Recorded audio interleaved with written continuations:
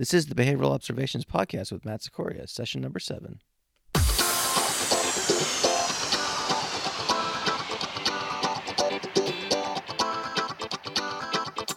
Welcome to the Behavioral Observations Podcast, stimulating talk for today's behavior analysts. Now here's your host, Matt Sikoria.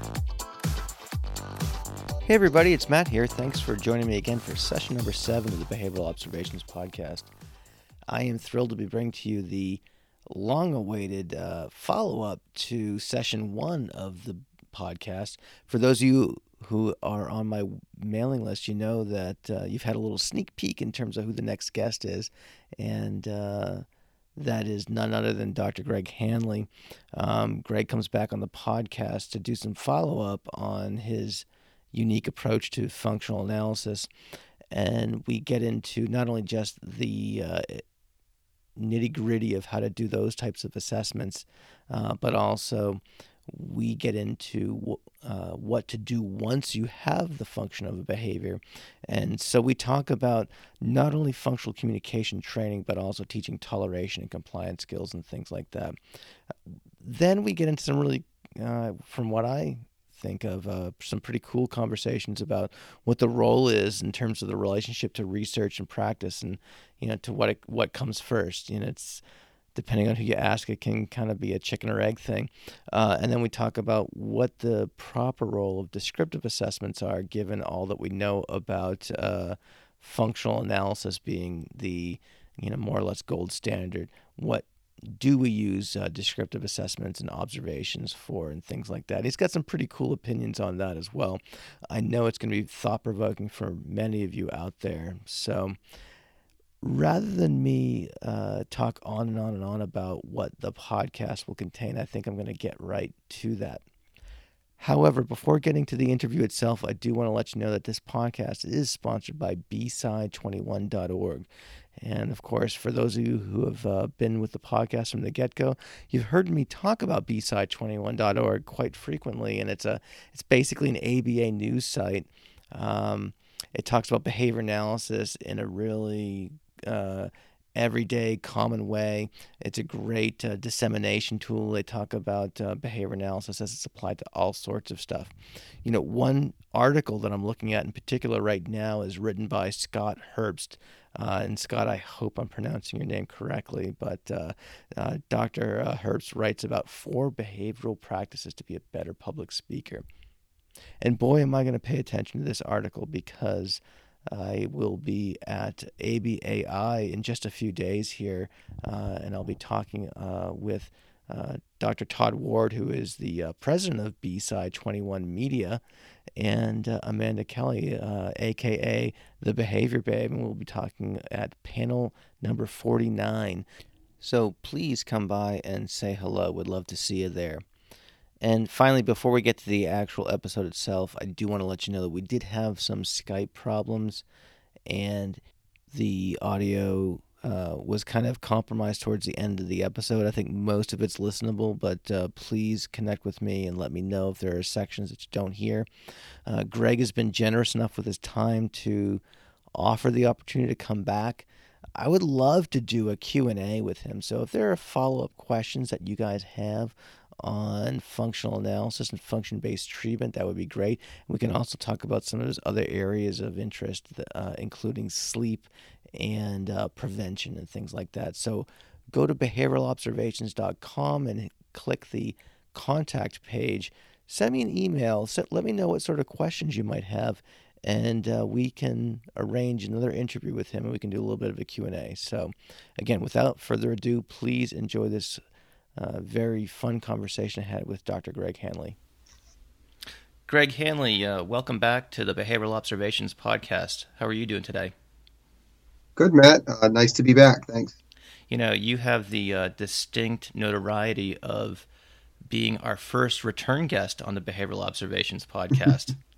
Very cool.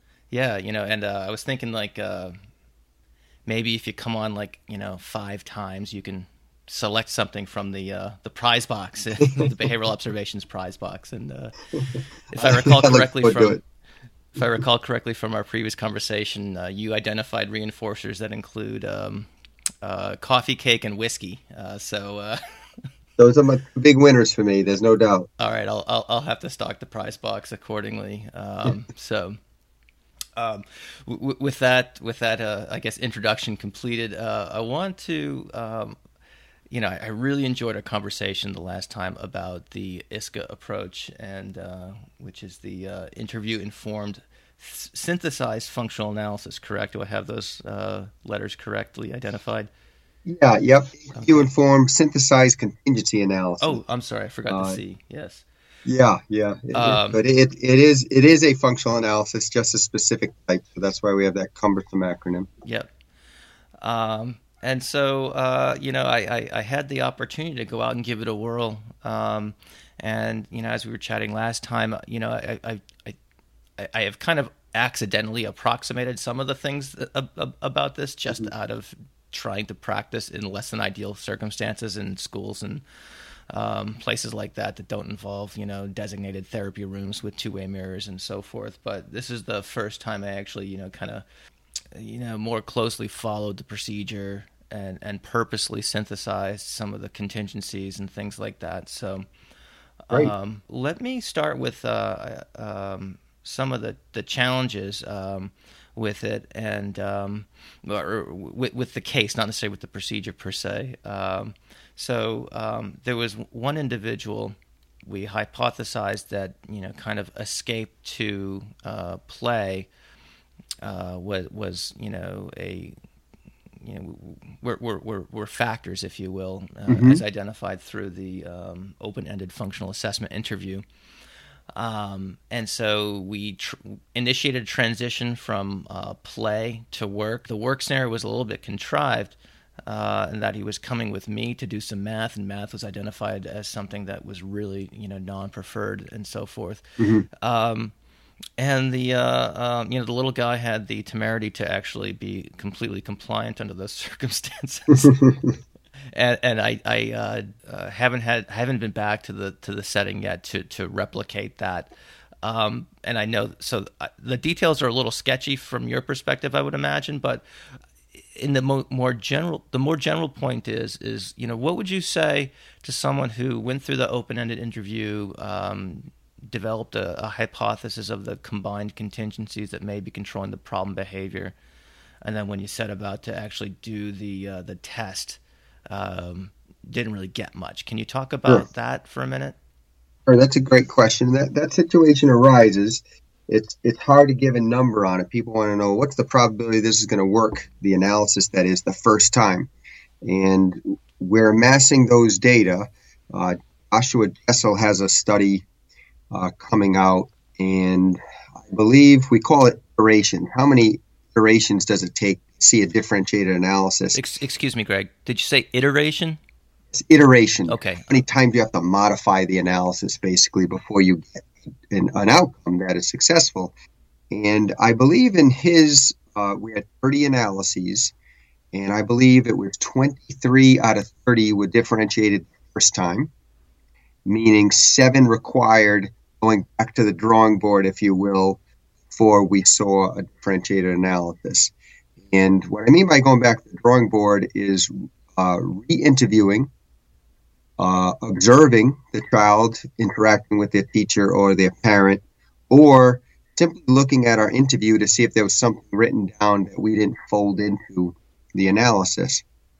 Again, the chances of getting a differentiated ISCA seem to be over 70%, but sometimes we do indeed have to go back and re-interview and redesign our analysis, or watch again and redesign the analysis.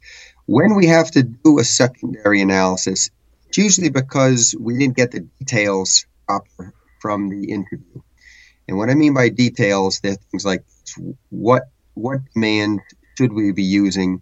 What type of attention should we be using? How should we divert our attention? Things of that nature. So we like to say the devil's in the details. We're going to see that troublesome behavior if we attend to the details properly from the interview.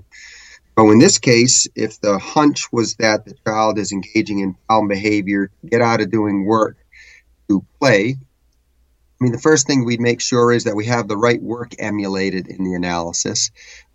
Historically, I used to show up to a functional analysis with materials in a bin before I even met the person.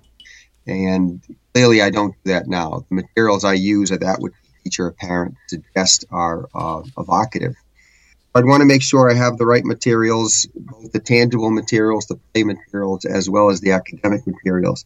If it appears that I'm emulating the conditions properly, the next step for us is to have someone other than an analyst do the analysis. Some kids truly are reactive when an old guy like me goes into the therapeutic area to try to run the analysis, or perhaps one of my young, stunning-looking graduate students, and the kids just look up and stare at them as though, who is this angel in my classroom? And so when we see that sort of reactivity where they just seem to be stunned by the new person in the space. So are they asking for more work under those circumstances? Yes, I'll do another worksheet. That's right. Thank you, sir. May I have another?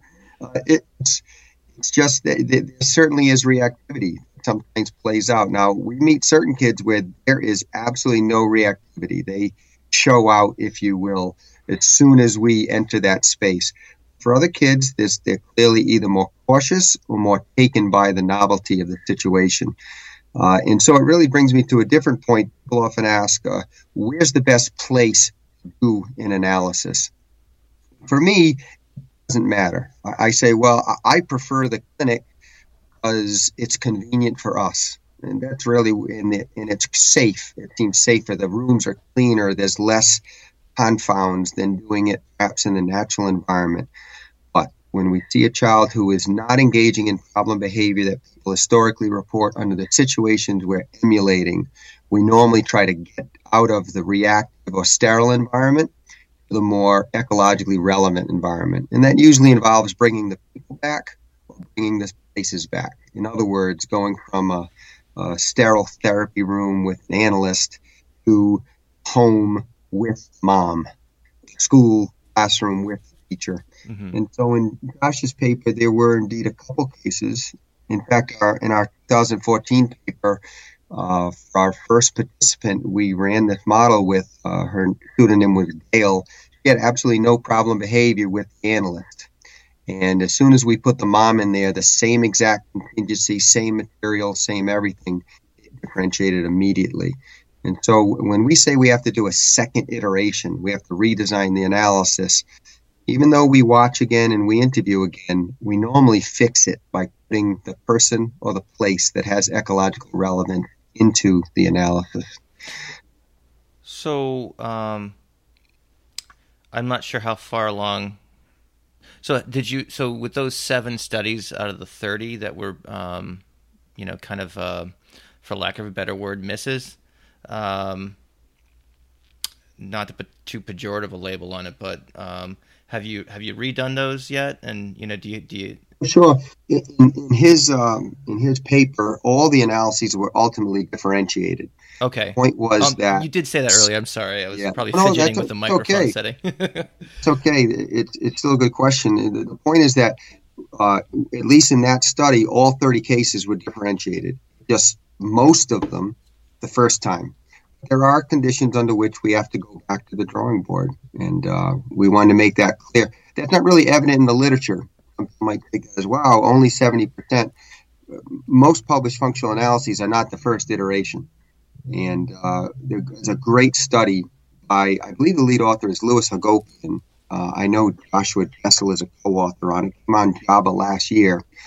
It basically went back through all the files at the Kennedy Krieger Neurobehavioral Unit and asked the question, what's the probability of a differentiated analysis the first time we do an analysis? And they got, I believe, 47% on the first iteration. And that's the Kennedy Krieger Institute, and they're pretty darn good at doing analyses. They then also had a secondary iteration and a tertiary iteration. I think by the time they got up to the third analysis, they were in the 80s. The point being is that even experts sometimes do not get it right the first time.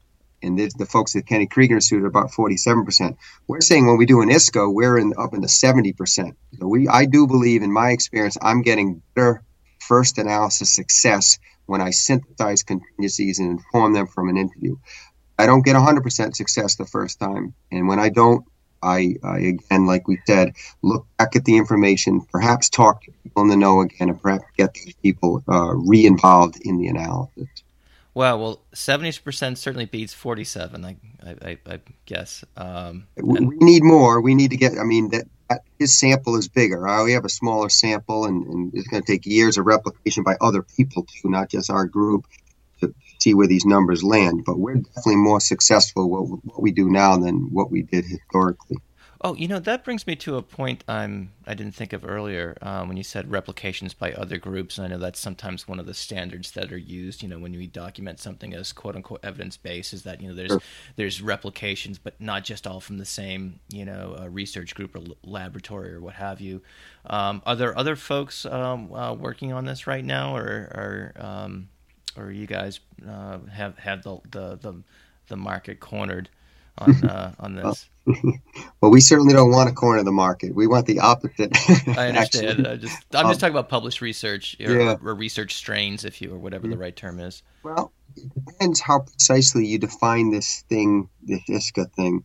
There are many examples of people doing interview-informed analyses that predate our 2014 article, and we refer to some of them in the article. There's many examples of people synthesizing contingencies in analyses historically. And so there are bits and pieces of this strewn throughout the literature. In fact, they go back to the 60s, in fact, the example. So I always said we're not really doing anything new here. We are stitching together things that have been in the literature, represented multiple times for quite a long time. Okay. That said, there aren't labs publishing data yet using the model as we've described it, with specific procedures. In other words, a particular kind of open-ended interview, a test control analysis where synthesized contingencies are the norm, a focus on precursors, another part of our commitment. Wayne Fisher has a paper that I just reviewed, and it was accepted, and I know he's working to get it out quickly in Java, and it compared this ISCA approach with a more traditional functional analysis approach. So he is doing that. Jessica Slayton is someone that works in the Choba Learning Group in Massachusetts. She has an article that will be submitted soon that again compares traditional to the synthesized model. And so other groups are starting to do this. Again, we've talked about ways to trim the functional assessment process since, let's say, 2011 in a book chapter and an article in Behavior Analysis and Practice. We only really published the empirical results of that model in 2014. So we're really only a year into this, and I don't see other groups replicating this if they even care to do so. It won't come out in the journals for another year or so. So okay. I think we've got to give ourselves about 5 years for these things to percolate, for the bother doing the kind of research, and then we'll be able to answer these questions, I think, a little better. But I certainly hope that people start doing them. I know in practice there are a lot of people doing them. Mm-hmm. In fact, people are doing the ISCA. I get emails a lot. I talk to a lot of people. I do a lot of consulting where people are doing these things very effectively. Research groups, by contrast, they have their commitment to how they do a functional assessment, and those folks' minds are going to be harder to change, I think, because of those existing commitments. I certainly do see in the future people doing analyses that are similar to what we're describing. In fact, because they've been done in the past, they just haven't been named as such, and perhaps all the methodological features weren't there. I see. It kind of raises an interesting question of, is the research leading to practice, or, if there's a silent majority of us out there doing this sort of thing, is it the other way around? And, I don't even know if that's the right way to phrase that question or not. But man, I think you nailed it. That to me is one of the most interesting things we talk about with our doc students is which one drives which. Is it really research to practice, or is it practice to research? I'll tell you from my own experience, I usually try out independent variables in practice that are somewhat novel. The situation dictates I do something different that I can't find in a journal. And when I do those things different and they seem to work, and it's not just seem to work based on intuition, we use experimental designs in our practice too. And when we see something work in practice that necessarily didn't start out as a research project, sometimes that turns into a research project if we have video and appropriate consent. Sometimes it merely inspires the next research project. A lot of times our research projects are things we've tried on for size in practice. And 5 years later, we're finally finished the research project through the editorial process. So I often tell students, research sometimes lags behind effective practice. Mm-hmm. Then it also inspires effective practice. So it's really, it's circular. It feeds in both directions.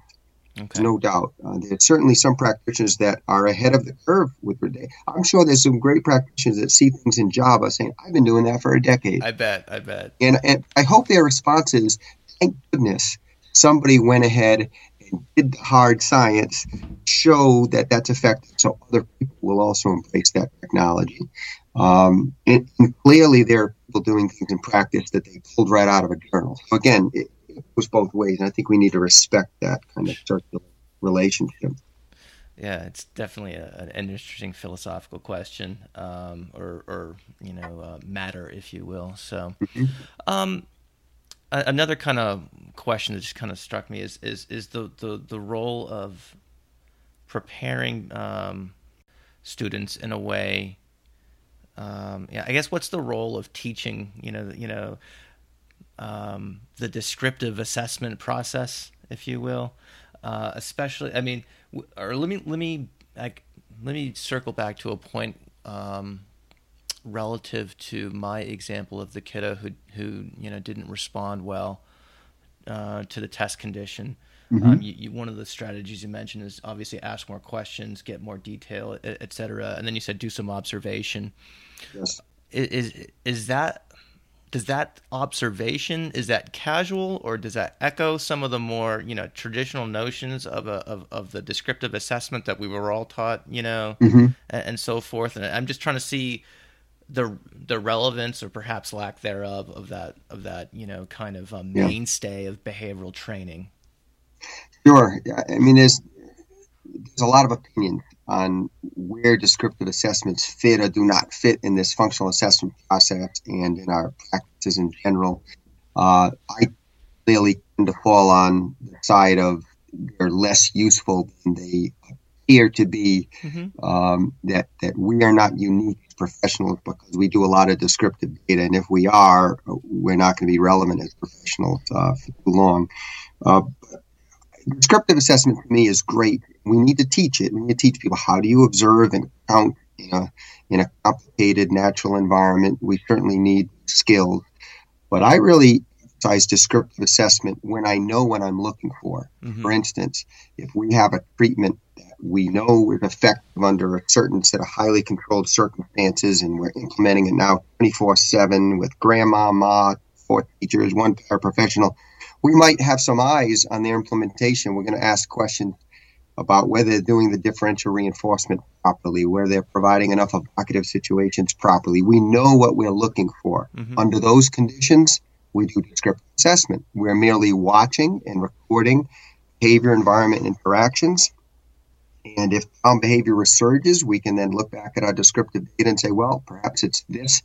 The integrity with respect to extinction that needs to be correct. So I love descriptive assessment when it comes to treatment fidelity or integrity.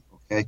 Now, when it comes to the front end of the process, trying to figure out key controlling variables for problem behavior, I am not a supporter of anything formal, because anything formal just takes so much time and energy, yields correlations. Yeah. And those correlations are often spurious. That's what the literature's taught me. I agree. Just from certainly my perspective, and it's funny the value that others place on. When I say others, like certainly people. If I get a referral to consult on an individual, people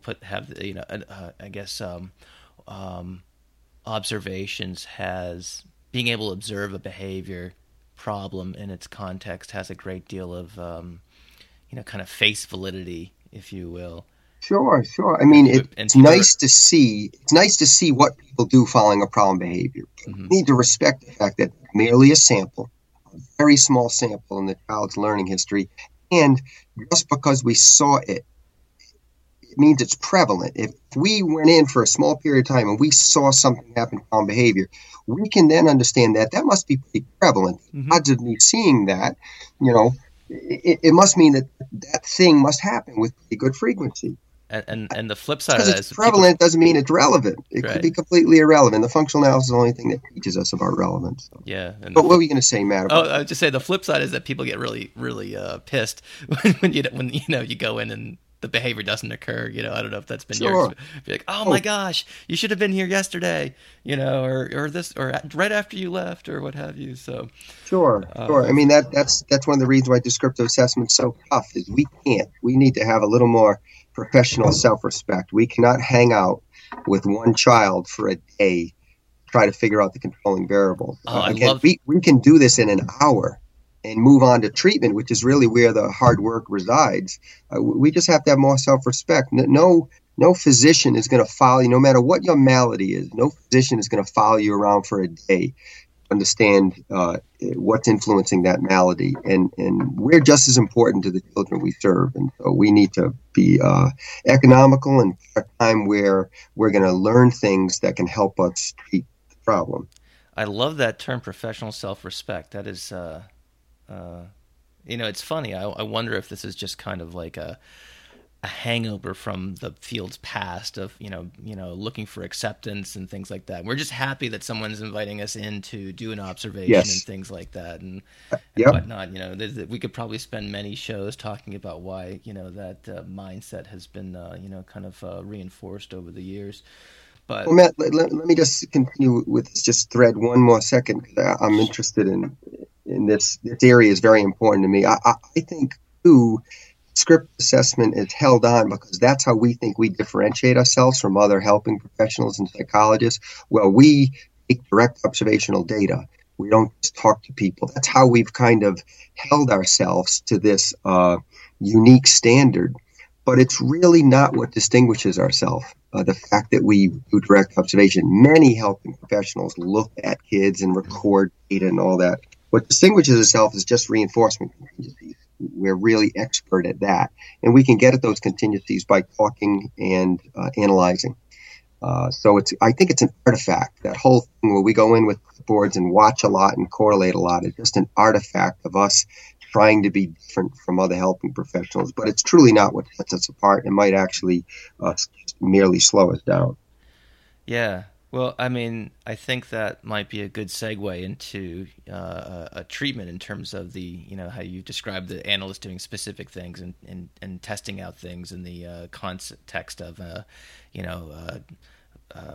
the FCT process and things like that. So let's turn the page a little bit, and I guess I can describe the individual I worked with where there was very, very clear differentiation in both the between the control and test condition. And this was a preschooler with very little language, and we did the open-ended interview form, and again, it was a situation where it seemed like it was escape to play, and in the context of that play, there was some high-quality attention as well. And so there was a whole, long story short, there's a whole host of things, but nonetheless, when we, kind of tested for it, high levels of problem behavior and then zero problem behavior in the control condition, and it was, so on the one hand, it was, abundantly clear in terms of the difference in the two conditions. And I was doing the assessment with some colleagues of mine, and who and these folks were novel to this approach. Have done FBAs of different types in the past and things like that. But I was like, hey guys, I think this might be the right approach for this individual, and let's give it a whirl and that sort of thing. And so yes, I was glad that we had that clear difference between control and test. It almost, however, was like I could see I understand having kind of read the source material and things like that the idea behind what was going on. I could see from someone else's perspective, and the skeptic, I guess what I might say would be like, well, yeah, you're giving them exactly what they want and things like that. And of course, yes. That's the point, right? To reinforce the behavior so it instantly stops. So as we look towards treatment, where would you go from here? One of the things certainly we started doing is kind of doing very, very short bits of work and with a man for escape to to play, and then we set a timer for a very short period of time and just started generating those transitions back and forth. Is that the appropriate first step? Well, I probably would go even slower than you, Matt. That certainly sounds like an appropriate first step, especially because you're working off a baseline in which you had control. So let's just reflect on that analysis real quick. There was a lot to it, right? Escape, poise, and attention. And for me, there's very few preschoolers where that's not the controlling contingency. Again, the trick is not in knowing that generic contingency. I think for most preschoolers, it is escape stuff and someone's attention, but it's in the details. Escaping from what to what, what kind of attention. And again, that's where the interview comes in. The other thing that I love that you said that's very critical to me is the behavior turn off in the control condition and stop immediately once the reinforcement was provided. And if the answer is yes, you can have some confidence now that you can influence behavior, and you can probably get away with a fully function-based treatment without any arbitrary rewards or punishers. So it's all promising from my perspective when you get that kind of control in your analysis. Now, as far as treatment goes, we go very slow. And the first thing we do is we teach a child, what we call a generalized or an omnibus mand, get all those reinforcers at once. Basically, their problem behavior is doing just that. Their problem behavior is turning off the instruction to then get these other positive reinforcers. So we just replace it with a mand. We love the mand my way. It's a little hokey for some, but we like that mand for several reasons. One, it does suggest multiple reinforcers being delivered simultaneously, which is what we do. Number two, I like to make sure we're going to teach a man that the child has not already admitted historically with problem behavior. There's a couple nice studies, one by Mark Kirby, showing that if you reinforce a man that the child has in their repertoire, if you will, they practiced it historically at the same time in context with problem behavior, that even if you only reinforce the man, problem behavior will come along for the ride. It's a response class membership issue. Behaviors that serve the same function are members of the same response class, and those members are very sticky. So even if you're doing differential reinforcement, the problem behavior will come along for the ride if you only reinforce the historical mand. So I like to reinforce new mand, stuff that kids have not admitted before. And most kids do not go around saying my way or hit on their voice output that say my way, please, or hand pictures of icons, that say my way. So we like a new response. And we do whatever prompting we need to get that response off the ground. We do use extinction for problem behavior. They usually don't experience the extinction contingency much because we try to do some kind of errorless teaching as much as possible to get that new mand off the ground. And once they learn that new mand, we go in one of two directions. One direction is we simply go into delay tolerance training, where part of the time we don't reinforce the man. We teach them what to do in those circumstances. And the other part of the time, we reinforce the man immediately. So sometimes we go there, and that's traditionally where we go. With higher functioning kids, what we do is we differentiate the man before we go into tolerance training. And we have some studies that will be coming out on that. That's not in the literature yet. But all I mean by differentiate the man is the kid starts out saying my way, please, instead of problem behavior. Once there's no problem behavior and the man's occurring at a great level, then when the child says my way, we terminate instruction, but we simply give an expectant look. And we shape up saying things like, oh, may I have the toys, please? Will you come play with me, please? And we get specific commands going. But I want to really caution people against doing specific man training initially, because that usually is difficult to do, and there'll be a lot of residual problem behavior until all those mans are put in place. So we feel pretty strongly there's a generalized mand at first to get rid of problem behavior, and then if you want to do some man training from there, so be it. But start trying to teach an escape response and a tangible response and an attention response.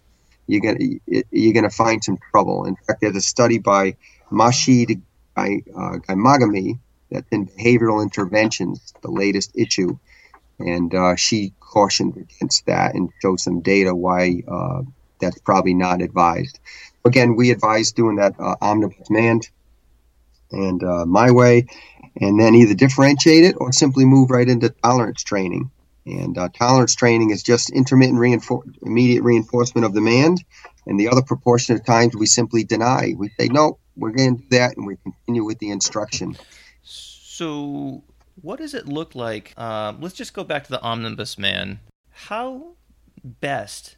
Now, this is all work done by the behavior analyst, correct? That's right. We or feel maybe pretty strongly. Either the behavior analyst is doing the work or they're coaching a parent or teacher. But this repertoire gets shaped with experts. This is not something we kind of give to a parent and say, okay, we'll see you next week. Good luck.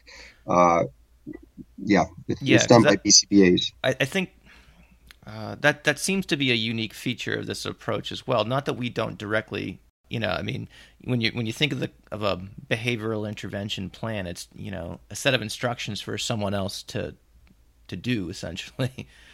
Our model eventually gets to that, Matt. No doubt that eventually we get to a point where there's a cover sheet and here's what you do. But we believe our treatment, if they're going to have merit in the long term, have to yield skill sets. Mm-hmm. And we think it takes expertise to generate those skill sets. And so just like analysis requires expertise, the development of the skills requires expertise. Once the skill set's up, the repertoire is built, then we transfer it to relevant people like parents, teachers, paraprofessionals. So what does that initial session look like? And I know you described the kind of contingencies, but,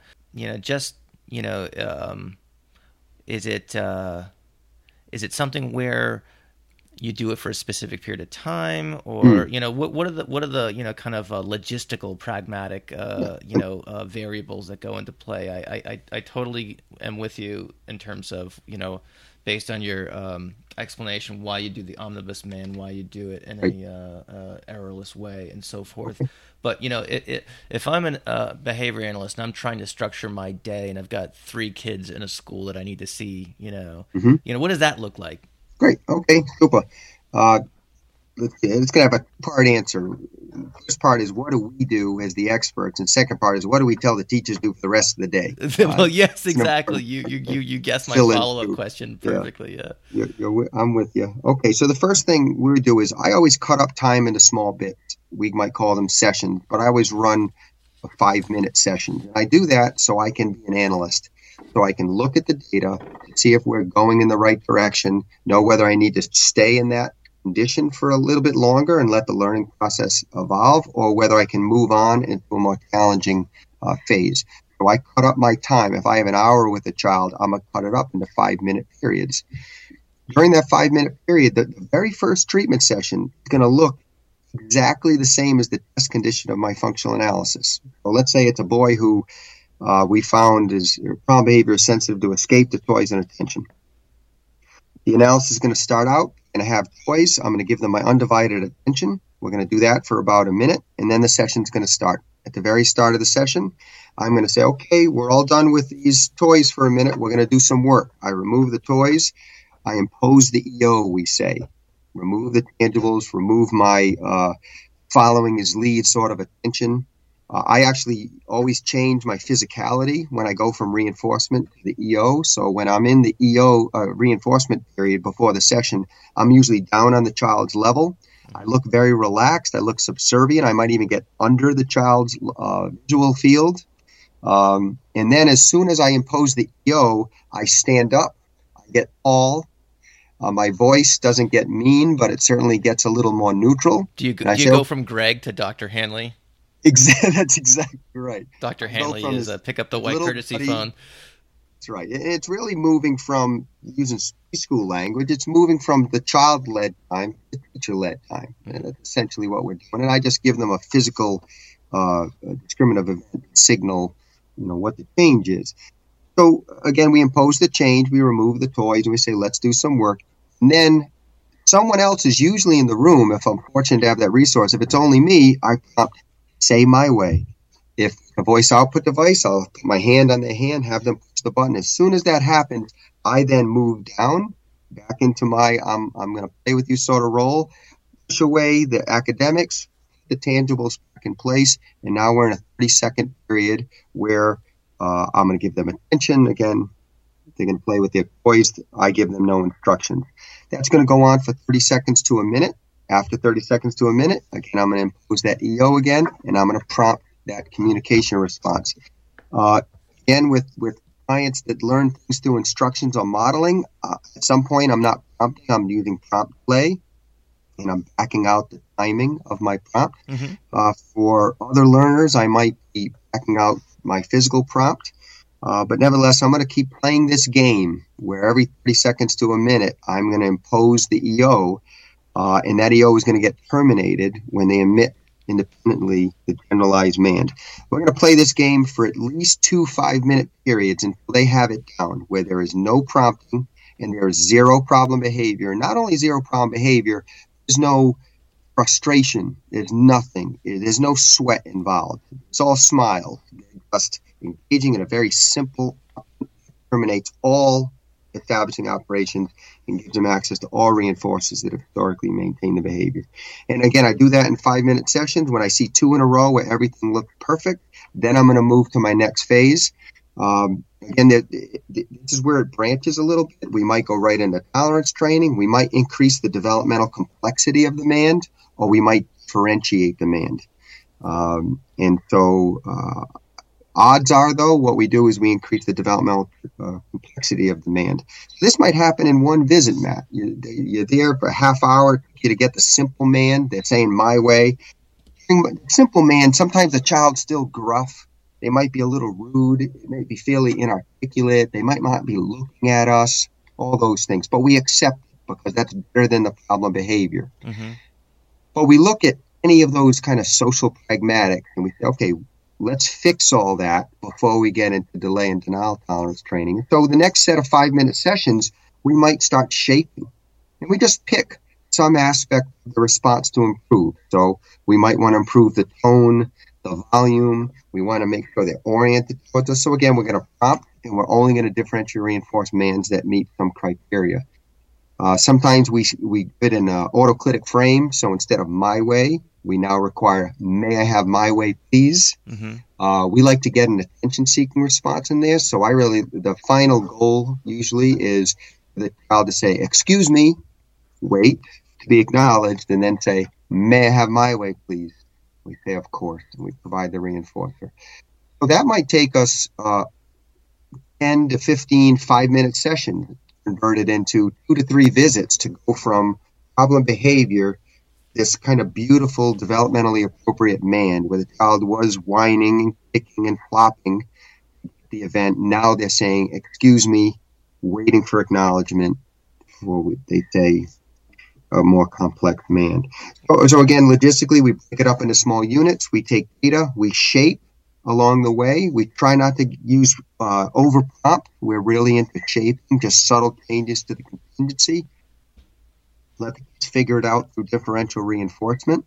And that can last anywhere from 2 hours, which again is broken up into these 5-minute sessions. And sometimes it can last upwards of 2 weeks or more just to get the mand really sharp before we go and it's tolerant to delay. Now, let's get to the second part of the question. Yeah. So doing that in those 5-minute sessions, a couple hours or maybe 3 hours a week, hopefully more if you're in a school setting. But nevertheless, we have 2 approaches to have the teachers or the parents, what they should be doing outside of the therapy time. If the child is not in crisis, okay, they're engaging in problem behavior, it's not to the extent that they're hurting themselves or hurting others or at risk of a displacement. In other words, they might have to leave the home or the school or the residential facility. If they're not at risk of displacement, hurting themselves or hurting others, we basically tell people, do what you did before you met us. Outside of therapy sessions, just do what you would normally do. Keep peace. And we don't ask questions. We just say, do what you normally do. And please, even though you're watching the sessions, and usually we don't run sessions unless the parents or teachers watching, we say, don't take this out of sessions yet. And we like to caution, we say the repertoire is not built yet. If you try to occasion that communication response and hold them to that high bar, and they emit problem behavior, and a lot of times people chain it. So in other words, the child admits problem behavior. They say, use your words, Dr. Hanley taught you. And then the kid says, my way, please. And now we have a horrific chain where problem behavior occasions a prompt, that occasions a man, that occasions reinforcement, and the whole mess then persists. We try to ask people, just do what you normally do until we get the whole repertoire built. And when I say repertoire, I mean communication, toleration, and compliance. Now, kids in crisis, it's very different. For kids in crisis, what we do is after the functional analysis, we tell people do non-contingent reinforcement. Provide them these synthesized reinforcers as much as you can all the time. If a child is hurting staff, sending staff to the hospital with some sort of regularity, and their behavior too is maintained by escape from instructions, access to tangible and edible items, and undivided attention, we say do just that. Do not give them instructions to the extent that you can avoid that. Provide them with their tangible items as much as you can, and give them your undivided attention to the extent that you can.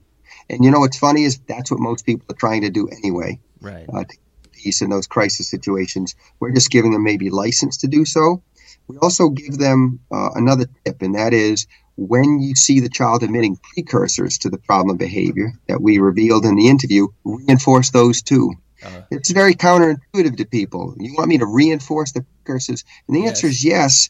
If you go into crisis situations, that's how people are managing them. That's what they're doing. When people say, well, we don't see the aggression, it's usually because they're reinforcing precursors. We're just picking up the thread. Mace has a nice article in JABA showing how you can manage severe problem behavior by reinforcing its precursor. He's not suggesting, I don't believe, that it's a long-term viable strategy, nor am I. The short-term keep a lid on an approach while experts are building the skill-based repertoire. Yeah. Okay? And it takes time to build skill-based repertoire. I think one of our main problems as behavioral consultants is people expect us to put out the fire that day or that week. And if we do that, we will be using behavior mod. And if we're using behavior mod, we're kicking the evocative can down the road. And we have to develop skill sets, and we kind of need to teach the people hiring us. Skill building takes time, but that's going to lead towards long-term efficacy of our behavioral interventions. And so it certainly requires conversation. It certainly has to go along with other things. Sometimes we do BMOD treatments while we're building the skill-based treatment. Oh, yeah. Well, as you're describing this process, I'm thinking through the various, cases I've worked on. And so I'm thinking back, that was more behavior modification, I guess, in the context in which we're describing it here. And, I've been thinking through how we might undertake this type of process. So this is pretty, this is equally pragmatic as it is thought-provoking. So this level of detail is really, really helpful. What I'd like to do is so would it be a good time to talk about toleration right now? Because sure, did we time as any? Because this would again, this is kind of a unique aspect to this, and I think we were chatting about this the last time, as we always see, as an antecedent, some circumstance describes something like, Johnny didn't get his way or something like that, and so can you walk us through the toleration piece, like you did the, omnibus manned process? Sure. Yeah, you just mentioned a great point that I would imagine a lot of the kids you work with, a lot of kids I work with, communication really isn't the problem. We go and we teach fresh communication for the reason I articulated earlier, but a lot of the kids we see nowadays communicate pretty well, know exactly what they want and know how to communicate for it. The real deal is they cannot handle it when their words don't work. They cannot handle it when anyone delays their reinforcers or certainly denies their reinforcers. And so tolerance training is the critical part of this treatment. It really is. The communication part, I think we have enough technology now where people are very effective at shaping up these demands. Okay. the tolerance training is, I think, where the fresh research is really happening, because it is hard to teach somebody to hold it together, to not engage in problem behavior in long periods where they're expected to not have those reinforcers. So, historically, we used to try to get stimulus control over the MAND and teach kids when their MANDs would and would not be reinforced. In the literature, that's referred to as a multiple schedule. I still think some utility of multiple schedules, conditions under which we want to use them. I want to make it clear, I generally don't use multiple schedules in these situations anymore. And so I'm just going to focus on what we call a contingency-based delay or behavior-based delay procedures. Although the multiple schedules are viable, I don't think they prepare kids as well for the ambiguities of the natural environment when we lead. So first thing we do in delay tolerance training is we emphasize that we have to reinforce their communication immediately some of the time. And that's what we do in session. We always reinforce communication immediately some of the time. You've probably seen those waiting programs people have, waiting, WAITING, where child, you have a cookie out in front of you and you kind of evoke a cookie please, and then you say, no, wait a minute, and then you turn the timer, and as though we're kind of creating like conditions where we're toughening them up to those delays. You'll notice in those waiting programs that every time they MAND, we say wait, and then after a delay, provide the reinforcer. And it's no surprise that at some point during the waiting program, we evoke problem behavior and they stop asking for the cookie. Right. If we always delay, that's exactly it. So delay is a wonderful way to extinguish behavior. We got to be very mindful of that. And how we're mindful of is we make sure we provide immediate reinforcement some of the time for the man. Okay. Which means another proportion of the time, for convenience, let's just say half, we actively deny the man. We don't walk on eggshells around it. We don't say, oh, no, you can't do this, but you can do this instead. We really want to put the kid in a challenging situation. So we're very assertive. We can say, no, you can't do that right now. No, not right now, later. And what we do is we teach the child an explicit response to those disappointments. Just like we teach a man to replace problem behavior, we're going to teach an explicit response to disappointment. We call that a tolerance response. It's something like, okay, or no problem, or they give us a thumbs up. We used to teach kids to give us a thumbs up and a smile, but that was very awkward for everybody involved. But we just teach kids to just say something appropriate. Yeah, it was really unfortunate. We got some very strange smiling. Very handsome kids did not look handsome anymore. So anyways, we require some behavior, and we prompt it just like you would prompt a communication response. And when they emit that behavior, they say, okay, no problem. We provide the reinforcers. So it's almost like a little white lie. Say, excuse me, yes, buddy, may I have my way, please? No, we can't do that right now. Okay, no problem. On second thought, let's do it your way. Okay, so we disappoint, but they handle the disappointment. We provide those reinforcers. So essentially, it's just a little bit of an extra chain of behavior. Sometimes we're reinforcing communication right quickly, and sometimes we say no, engage in tolerance response, and then we reinforce. So we're just using the same reinforcement to generate two chains of behavior. Then what we do is we increase what the child needs to do to get those functional reinforcements. So again, a proportion of the time we reinforce communication immediately. Sometimes when they say, okay, no problem, we reinforce immediately. And sometimes we have them do work.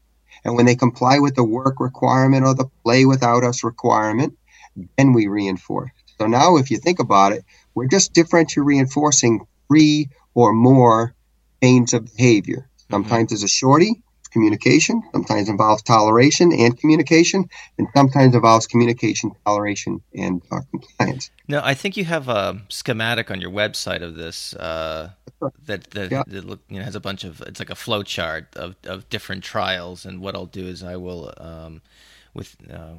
I can link to that in the notes to this episode, certainly, and I think that gives kind of a visual rundown of that.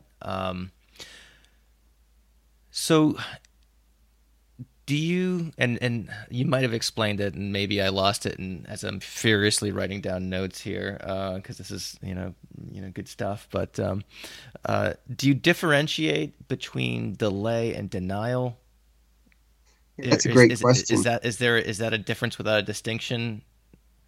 I really think it is a difference without distinction for the most part, because for the most part, there is no true denial. Unless the child's asking unreasonable demands, and we have those kids. I want to go to the moon. I want this to be a certain way that can't be that way. So we get that. But for the most part, kids are asking for things, and it's almost always not right now. Okay. It's not no for the rest of your life. It's really not right now, which is truly a delay. We use the word no. We're trying to inoculate the child to disappointment. We're trying to teach them when someone says no, you don't flip on the ground and bang your head against the floor. You just say no problem, and sometimes good things happen. Okay. Nevertheless, no, I don't think there's a big difference between delay and denial. The only time that seems to be a big issue is for the kids who make unreasonable demands that probably will never happen. And you get some kids with autism, for instance, to say, I want Daddy to be a girl. That's literally a man someone made recently. Well, that's never going to happen. And so I guess nowadays it's possible. Nevertheless, chances are slim. That's a different episode. It's a different episode. You got to get someone else on. Yeah. But the point being is that we just expose kids at first to minimal delays. Mm-hmm. And we try to teach them to engage in behavior during those delays, and that's really the emphasis. We do say no, but it really is later.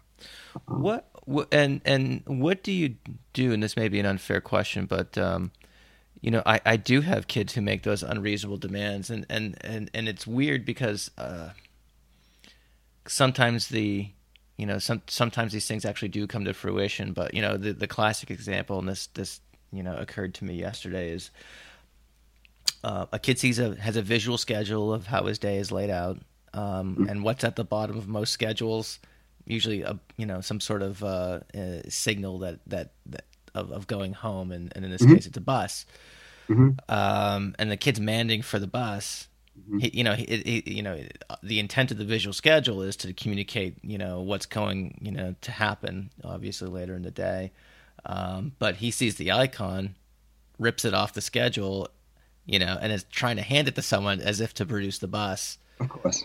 Not to put you on the spot, and oh no, please do. I would hate if someone did that. So does this model is there a way in which either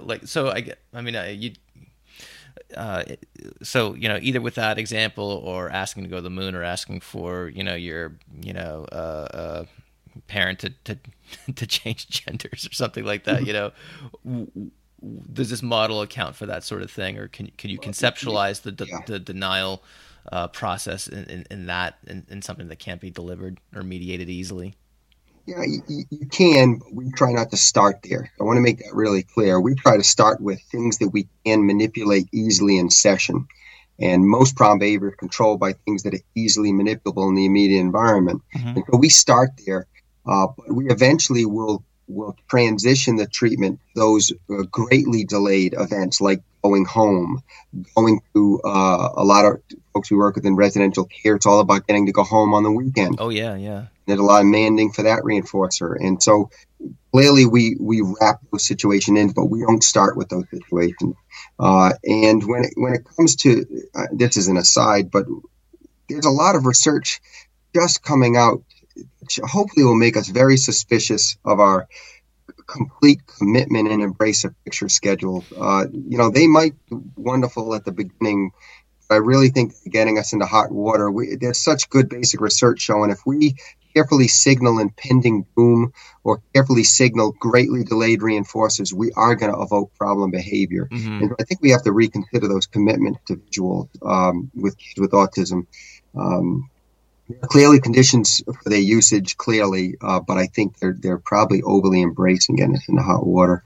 As far as those unreasonable demands go, we do start from the very beginning doing extinction with those demands, and we use the terms reasonable and unreasonable. So when the child demands and they say, "May I have my way, please? I want you to sit with me and we're going to play this game and we're going to play this way," and we say, "Oh, of course, that's reasonable. So on the reinforcement interval, we keep saying that when they demand something we can do, we say that's reasonable, even if it's fairly unreasonable. If they ask me to stand on my head in the corner, if I still can stand on my head in corners, I will do that. we'll say, sure, that's reasonable. If it's physically possible, we will deliver on those demands when they ask for them appropriately. This is the very beginning of therapy, obviously. Mm-hmm. However, if they ask me to do something that's impossible, I want you to go to Walmart and get me a new movie right now, and I can't within the 5-minute session, we just say, I'm sorry, that's unreasonable. And we let it happen. That might evoke problem behavior, and we just teach the child that problem behavior did not result in that event happening like it did historically in their life. So sometimes we have to expose the child to extinction more often and earlier in the process than we would like, and it's usually with those young children, usually with autism, make unreasonable demand. I want to emphasize, Matt, if I could, two other elements of this delay tolerance that are somewhat counterintuitive but very important to us. Yeah, go for it. One is when the child tolerates and we say, okay, let's do some work, we're very careful never to signal how much work or what the requirement is before that delay is going to end. In fact, we have a study that is ongoing right now where we've learned that kids prefer when we do not tell them how much work they have to do or how much play they're going to have to do without us before that delay is going to be terminated. So we don't say things like, after you do these 10 things, or we don't put the open board up that signals when these 10 things are completed. We keep mystery. And using other people's language, I like to say we like to keep hope alive. Mm-hmm. So at any moment, when we say, no, I'm sorry, let's do some work first, and they do one work thing, they kind of look at us like, now? And then we're like, no, let's do a little bit more of this work. Any given moment, that delay might end, okay? And so for us, it's very important that the delay requirement is unpredictable, unsignaled, not described to the child. The other important commitment is that it's variable.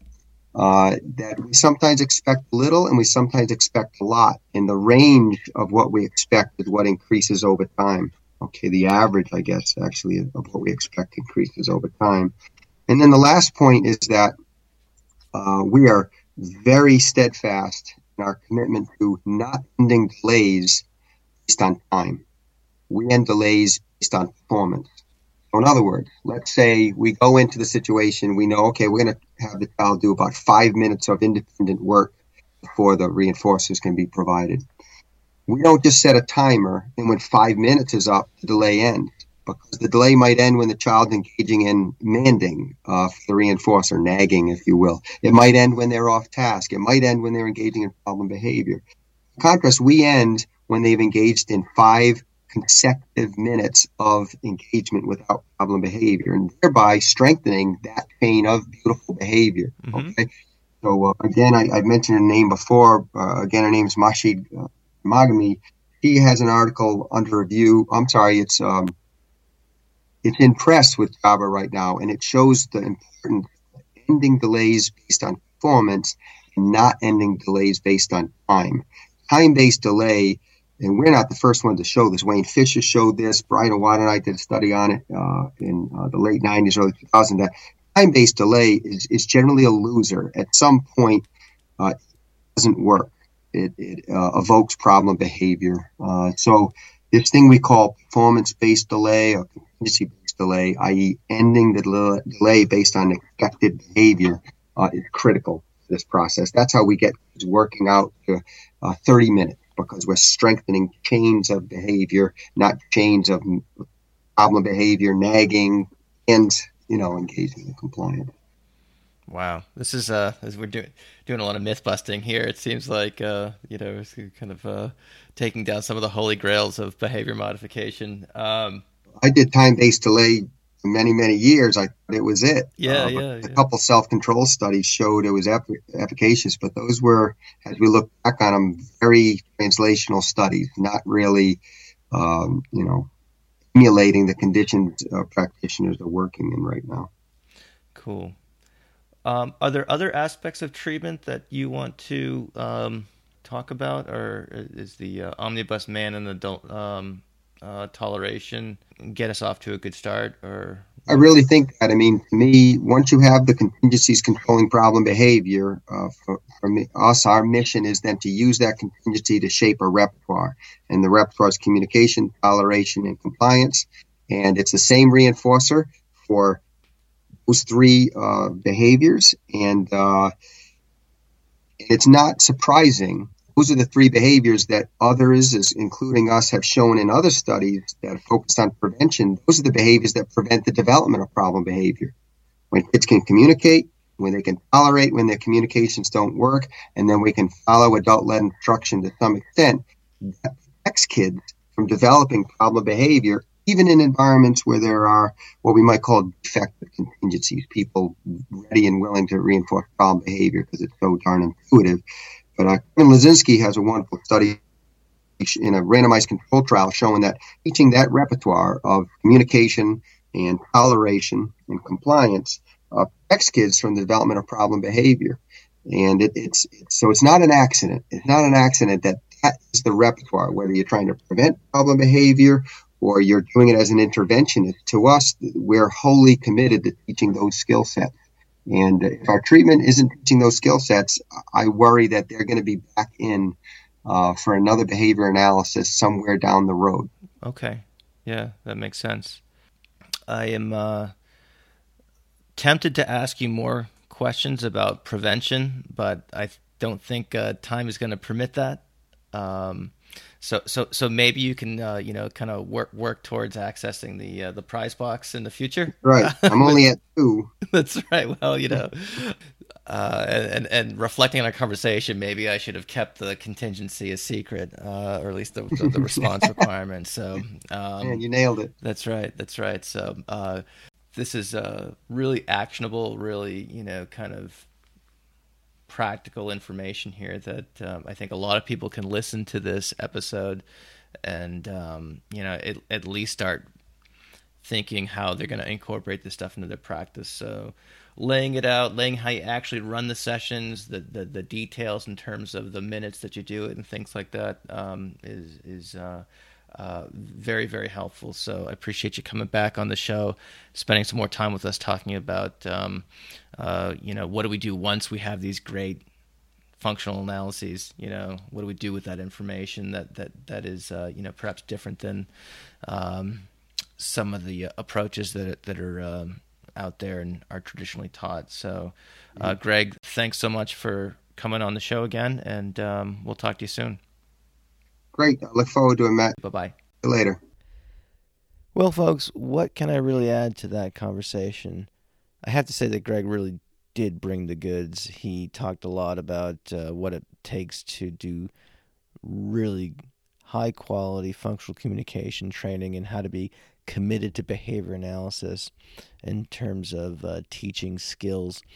The only thing I want to do is point you into areas where you can learn more about these topics. I'm going to suggest 2 resources. One is Greg's website, practicalfunctionalassessment.com. It is a clearinghouse of all things functional analysis, function-based treatment, prevention, and there's some even some sleep stuff thrown in there to boot. It's a great resource. Greg also has it's an online training. I think it's through FIT, and it's a CE opportunity. So the best way to find it is to go to my website, behavioralobservations.com, and scroll down the homepage until you see a post called Great CE Opportunity. I know it's not the most original title, but it's pretty descriptive, if you will, in terms of it does provide a direct link to where you can sign up for that continuing ed opportunity. So I highly recommend it. He is a terrific presenter, and you'll definitely learn a lot. So I hope that this episode gave you some inspiration to not only influence how you do functional assessment, but also how you do function-based treatments. So until the next time, I will talk to you later, and thanks for checking in for another episode of the Behavioral Observations podcast. Thank you for listening to the Behavioral Observations podcast with Matt Sikoria. You can find Matt's notes on this episode at www.behavioralobservations.com. We also invite you to stay connected with us on Facebook at facebook.com/behavioral observations and on Twitter at Behavior Podcast.